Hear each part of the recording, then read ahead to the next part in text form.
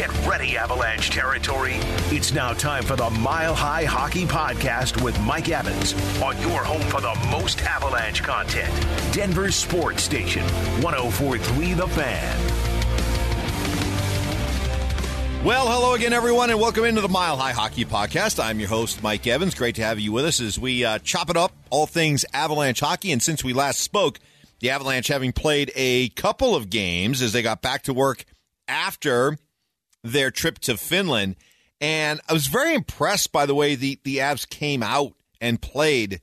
Normally, whenever a team, and I'm talking about any sport, football, basketball, baseball, hockey, whenever these teams go across the pond or travel halfway across the world to play, it really throws a wrench in their ability to come back and just kind of normalize again and get back to being right back into the flow of the season. Typically, some teams suffer a little bit of hockey or basketball or whatever it may be, jet lag. I was very impressed that the Avalanche were able to avoid that. Their first game back, they came out. It was spirited. They beat the Predators 5-3. I do think that they were helped, and understand where I'm coming from. This is not the kind of help you want, but I think they did receive a boost because it was the night that they honored the great Peter McNabb, who passed away way too early, and there was so much energy and emotion in the building, remembering, honoring, mourning Peter McNabb, that I think the Avalanche were boosted in a time where if it had been just another game, just another opponent, no extraordinary extra circumstances, yeah, maybe you would have seen some of the hangover from that trip to Finland, but that certainly was not the case. An impressive win over Nashville, then followed up by an even more impressive win over Carolina. A Hurricanes team that I think, along with Boston right now, certainly look to be the class teams in the East. And Carolina, sometimes you look at teams and you just get a sense, okay, they're putting in the work. They're taking the steps. They're going to a certain level in the playoffs, and then they're falling short, but they come back the next year ready to learn and go that next step and apply everything that they've learned. Carolina has that feel like to me. And so for the Avalanche to beat them rather handily, 4-1, I thought that was a really impressive win. And it kind of fits with what we've been talking about the early part of this season, that this is an Avalanche team that may be playing a little bit up to their competition, up to the circumstances, and maybe playing down. As evidenced, the next game, they play a Blues team that is starting to play better, but had been really off to a terrible start to start the season. Of course, the Avalanche, fresh in their mind, having beaten them in the playoffs last year. But you know what? St. Louis reminded us that if there's one team out there, and I got to give the Blues credit for this, and I'm going to pat myself on the back as well, because when the playoffs started last year, and I was forecasting that the Avalanche would breeze, my word, breeze, cruise through the Western Conference part of the playoffs, people are like, you can't say that. I'm like, I'm telling you, dude, there's nobody in the West that scares me. The only team in the West that I think actually has the guts, the balls, the onions to stand up to the Avalanche and not quake in their presence are the Blues. And the Blues actually did extend the Avs a bit. Certainly gave them the toughest test that they would face in the Western Conference Finals until they got to the Stanley Cup Finals. And the Blues showed that, hey, that's still a team that has a lot of pride, and they came in and they beat the Avalanche. So lesson learned for the Avs, and we'll see how they bounce back from that as we are doing this podcast, this Mile High Hockey Podcast. It's on the night that the Avs will play Carolina again in Carolina. I'm really looking forward to watching that one and then being able to talk about it next week here on the Mile High Hockey Podcast, because this is a Carolina team. I love it when these two teams, when teams like this get a chance to play relatively close together. You develop almost like a little mini rivalry. Carolina, that's a loud building anyway, and they are going to be ready to go with the Avs coming into town. You talk about, because a team like Carolina, and this is something for every game that the Avalanche will play, they're going to get everybody's best shot, but in some cases it's going to be even more magnified, because not only are you going to get everybody's best shot, but because you're going to have some of these teams that think of themselves as potential Stanley Cup contenders. Immediately they'll look at the Avalanche as, all right, this is a measuring stick game, right? That classic measuring litmus test type game. How do we match up with the Avs? So that's going to be a fun thing to watch. But it's been, the Avalanche, it's funny because even though this has been sort of a okay start to the season, nothing great shakes, nothing that has really blown us away. But you look up, and again, as we're getting ready to watch that Carolina rematch, the Avs right now sitting in third place in their division with 17 points, but only 3 points behind Dallas. The Avs with 2 games in hand. They're only 2 points behind Winnipeg. And so despite all of this, the Avs are right there within shouting, not even shouting distance. They're right there to be able to make a push and ultimately end up on top of this division. Despite the fact that there are some issues with this hockey team, and not everything is rosy with this hockey team. That loss to the Blues saw Alex Newhook effectively benched for the remainder of the second half of that game. And Jared Bednar did not mince words when he came out and said that Newhook needs to be better. And there are very few big storylines surrounding this team this year, but this is certainly one of them. Because you have the luxury knowing that you're going to be there. You're going to be in the playoffs. And quite honestly, it doesn't really matter where you're seated in the playoffs because this team, when they're whole, they know they can beat anybody, anywhere, anytime. So all that really matters is that they're in the playoffs and healthy and ready to go.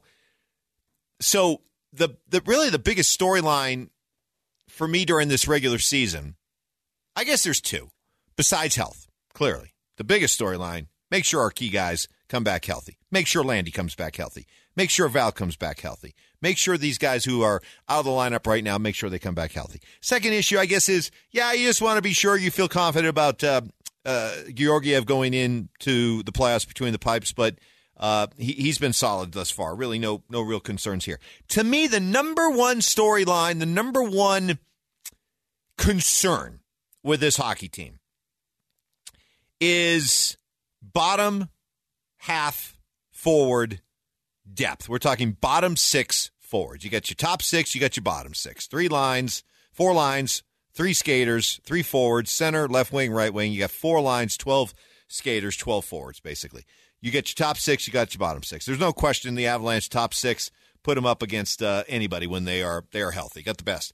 But then it's after that. And when you're going to try to win a Stanley Cup and when you're going to try to go through the long grind that is the playoffs, you have to be able to get contributions from your bottom 6 guys. And with the departures of Naz Kadri, Andrei Burakovsky, you're looking at guys to be given the chance to step up and show they're ready for a bigger role. And we're talking about the guys like a Logan O'Connor, a JT Compher, and Alex Newhook. And so when Newhook, who only has 2 goals thus far, 2 goals, 1 assist, 3 points, -4 through 14 games, that's not going to get it done. This is not going to get it done for a guy who comes with a lot of fanfare. He's been a highly touted prospect for a long time, and he certainly showed last year during the Stanley Cup run that there's a lot of potential, a lot of things to like there. But now he's being asked to do more, and not my opinion, Jared Bednar's opinion, not good enough to bench him the other night. So watching how Alex Newhook reacts to this and continuing to watch some of these bottom 6 forwards remains the biggest story of the season for me. I'm not pushing any panic buttons. I don't want anybody to come away and get all, hurt and offended that I'm saying that the Avalanche can't win another Stanley Cup because of their bottom 6 forwards. It's not a, this is going to derail the season type issue. But it is something that is a concern. I think it is the number one issue to watch with this team right now.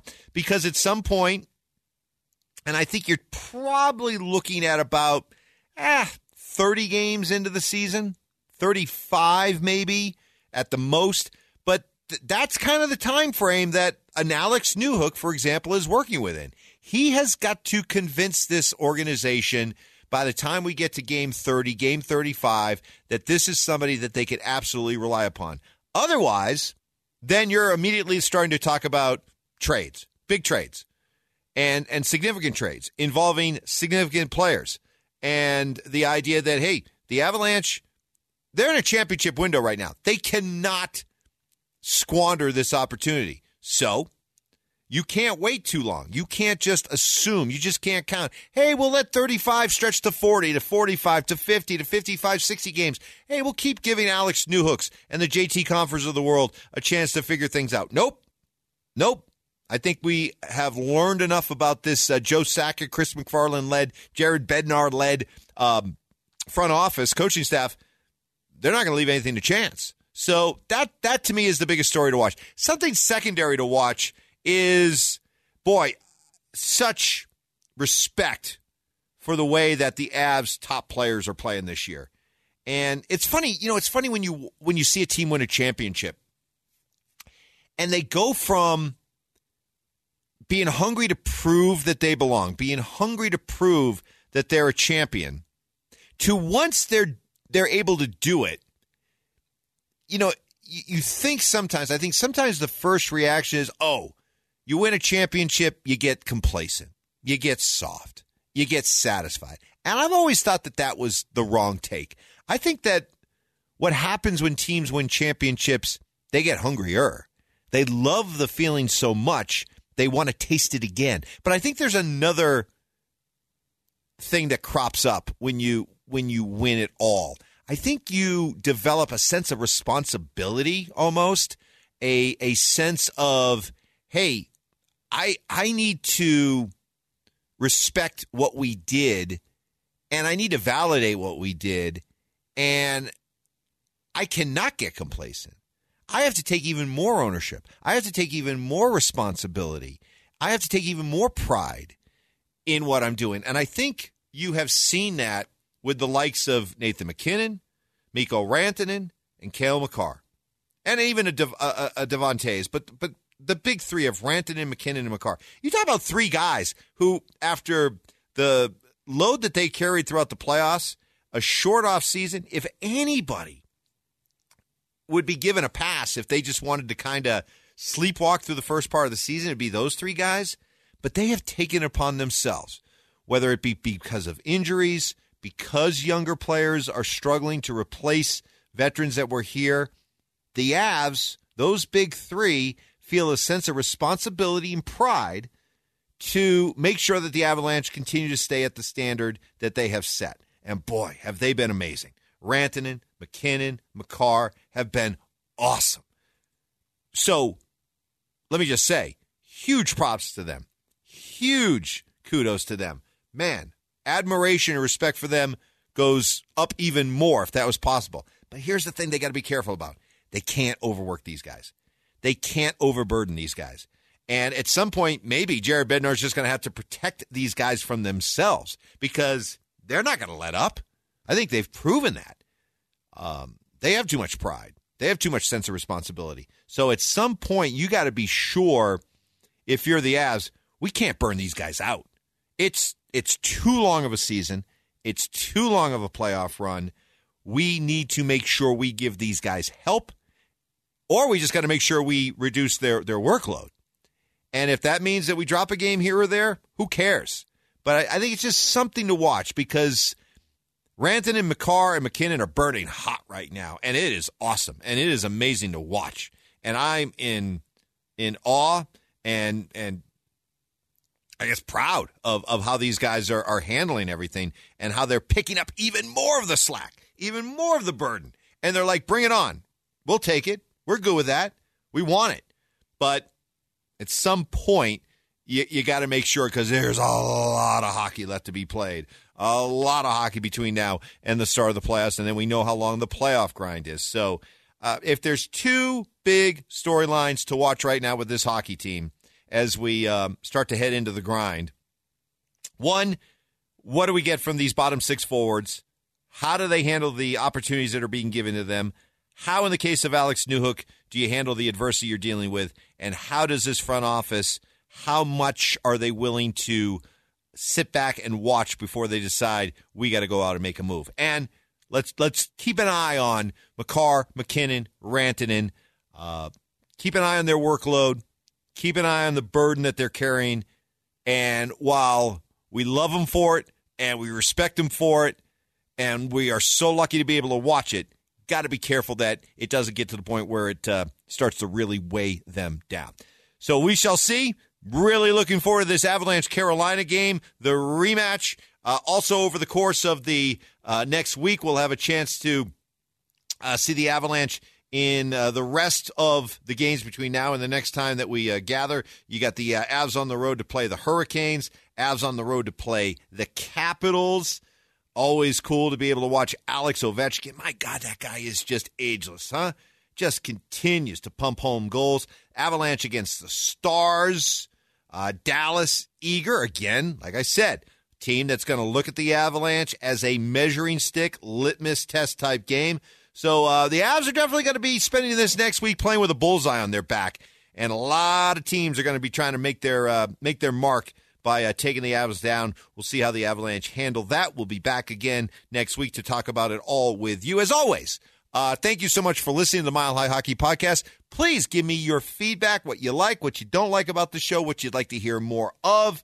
You can always reach out to me on Twitter at MikeEvans1043. You can reach out to me during the course of the show in the mornings with Mark Schlereth. Hit me up on the RamosLaw.com text line 303-713-1043. Hey, just say something along the lines of, hey, Mike, podcast listener here. Here's what I think. Please, love to get your feedback and tell other Avalanche fans and hockey fans about the Mile High Hockey Podcast each and every week with me, Mike Evans, right here on Sports Radio 104.3 The Fan. See you next week.